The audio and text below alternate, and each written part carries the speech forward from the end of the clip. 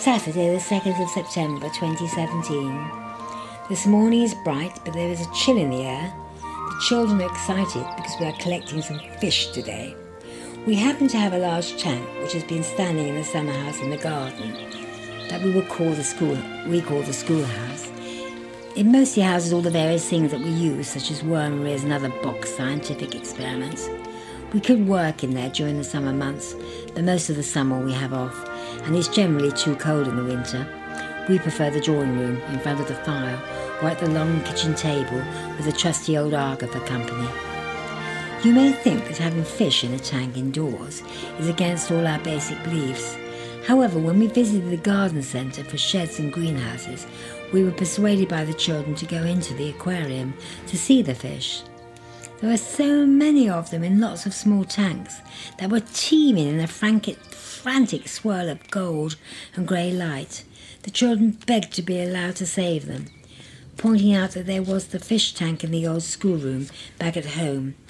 We finally relented and thought it could be education for them, particularly as we have in the garden a large freshwater pond where they could happily live out, safely netted, to stop Mr. Heron feeding on them, their lives, in a more natural environment.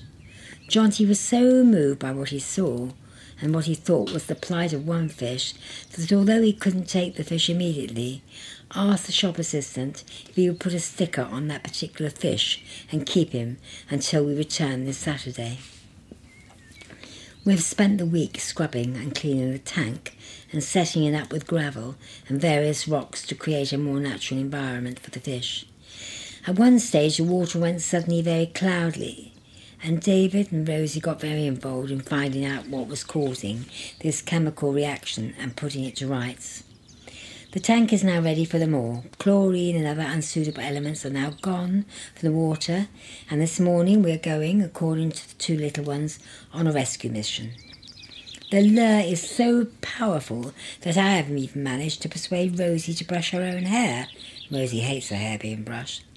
So far we have 4 names for 6 fish: Eric, Trevor, Jerry and Jeffrey.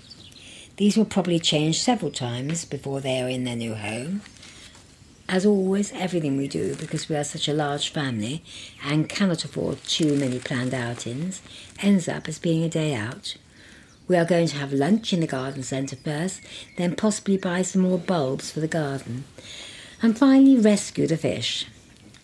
Martha, the fledgling, is still doing well. Nikki is constantly feeding her, and yesterday evening a very sad thing happened. Nikki decided to let her go for a walk to stretch her legs. As she's kept in the large guinea pig cage at the moment, Nikki thought this was a good idea. She thinks that she is probably about a week away from flying, but is showing no signs yet of feeding for herself. Nikki is still shringing matched food into her mouth, which she is happily swallowing, while still making chick crumb and water separately available for her. Nikki has found out that to get them to take water, you gently put the tip of the beak into the water, being careful not to submerge the breathing vents, and the bird then uses its beak like a straw, drawing the water up into its mouth and swallowing it. However, when Nikki put Martha down on her feet, she set off very purposefully. Although limping a bit, she possibly injured her foot when she fell from the tree. She walked towards the gate that separates Nikki from our garden. She stood there a while. We then opened the gate to let her through.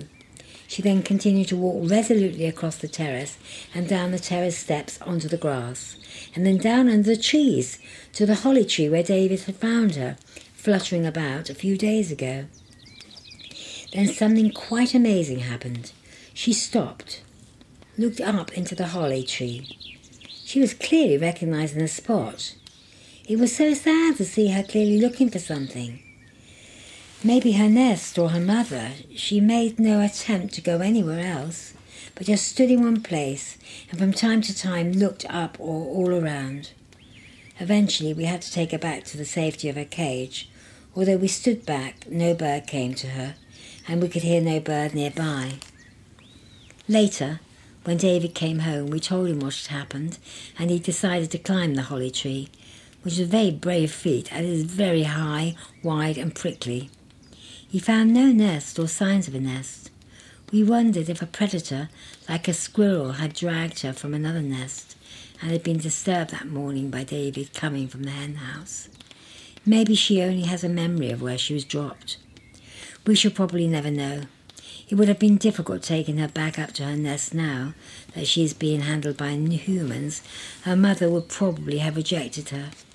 She definitely remembered something, though. It was really quite a moving experience and one which I will never forget.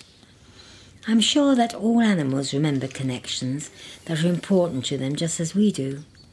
Sadly, as I have sat down to write more of my journal, Martha the fledgling died.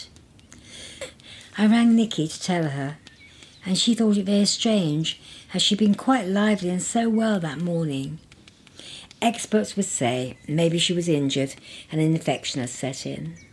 This is very common and usually it takes a few days to manifest. Or maybe more whimsically, she died of a broken heart. It is common for rescued fledglings not to make it, although I have brought some to flight and like to think they are still around the garden.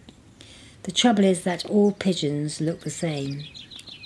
I went to the secret garden and began to dig a small grave very near to where we buried Mrs. Dewhurst, so that Nicky came home from work. We could slip only just the developed body of the fledgling into the grave. The children pick flowers and everyone usually says something. We always try to bury our little creature with dignity. We left her to rest in peace. Some may say, what was the point of all Nicky's round-the-clock exhausting care? The point, as far as I see and understand, is that creature experienced the love and care that it would have got from its mother. And as for us humans, it is a chance for us to practice the proper stewardship for our fellow creatures that God expects from us. There is a joy and reward in doing just that. It is a part of the way we were designed.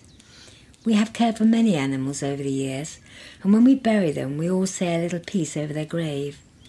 There is one which we particularly like, especially when burying a dog or cat or other faithful old friend. It's known as Rainbow Bridge. I don't know who wrote it, and therefore cannot give credit in this book, but I'm sure that whoever did write it will not mind me repeating it here. Most owners who have lost an animal companion and is grieving finds comfort in it. Others will laugh and just find it a fanciful idea, not built on fact. So here goes anyway, no matter what you prefer to think. Rainbow Bridge. Just this side of heaven is a place called Rainbow Bridge. When an animal dies that has been especially close to someone here, that pet goes to Rainbow Bridge. There are meadows and hills for all of our special friends, so they can run and play together. There is plenty of food, water and sunshine, and our friends are warm and comfortable. All the animals who have been ill and old are restored to health and vigour. Those who were hurt or maimed are made whole and strong again, just as we remember them in our dreams of days and times gone by. The animals are happy and content, except for one small thing. They each miss someone very special, someone who was left behind. They all run and play together, and the day comes when one suddenly stops and looks into the distance. His bright eyes are intent, his eager body begins to quiver. Suddenly he breaks from the group, flying over the green grass, faster and faster. You have been spotted, and when you and your special friend finally meet, you cling together in joyous reunion, never to be parted again. The happy kisses rain upon your face, your hands again caress the beloved head, and you look once more into those trusting eyes, so long gone from your life, but never absent from your heart. Then you cross the rainbow bridge together.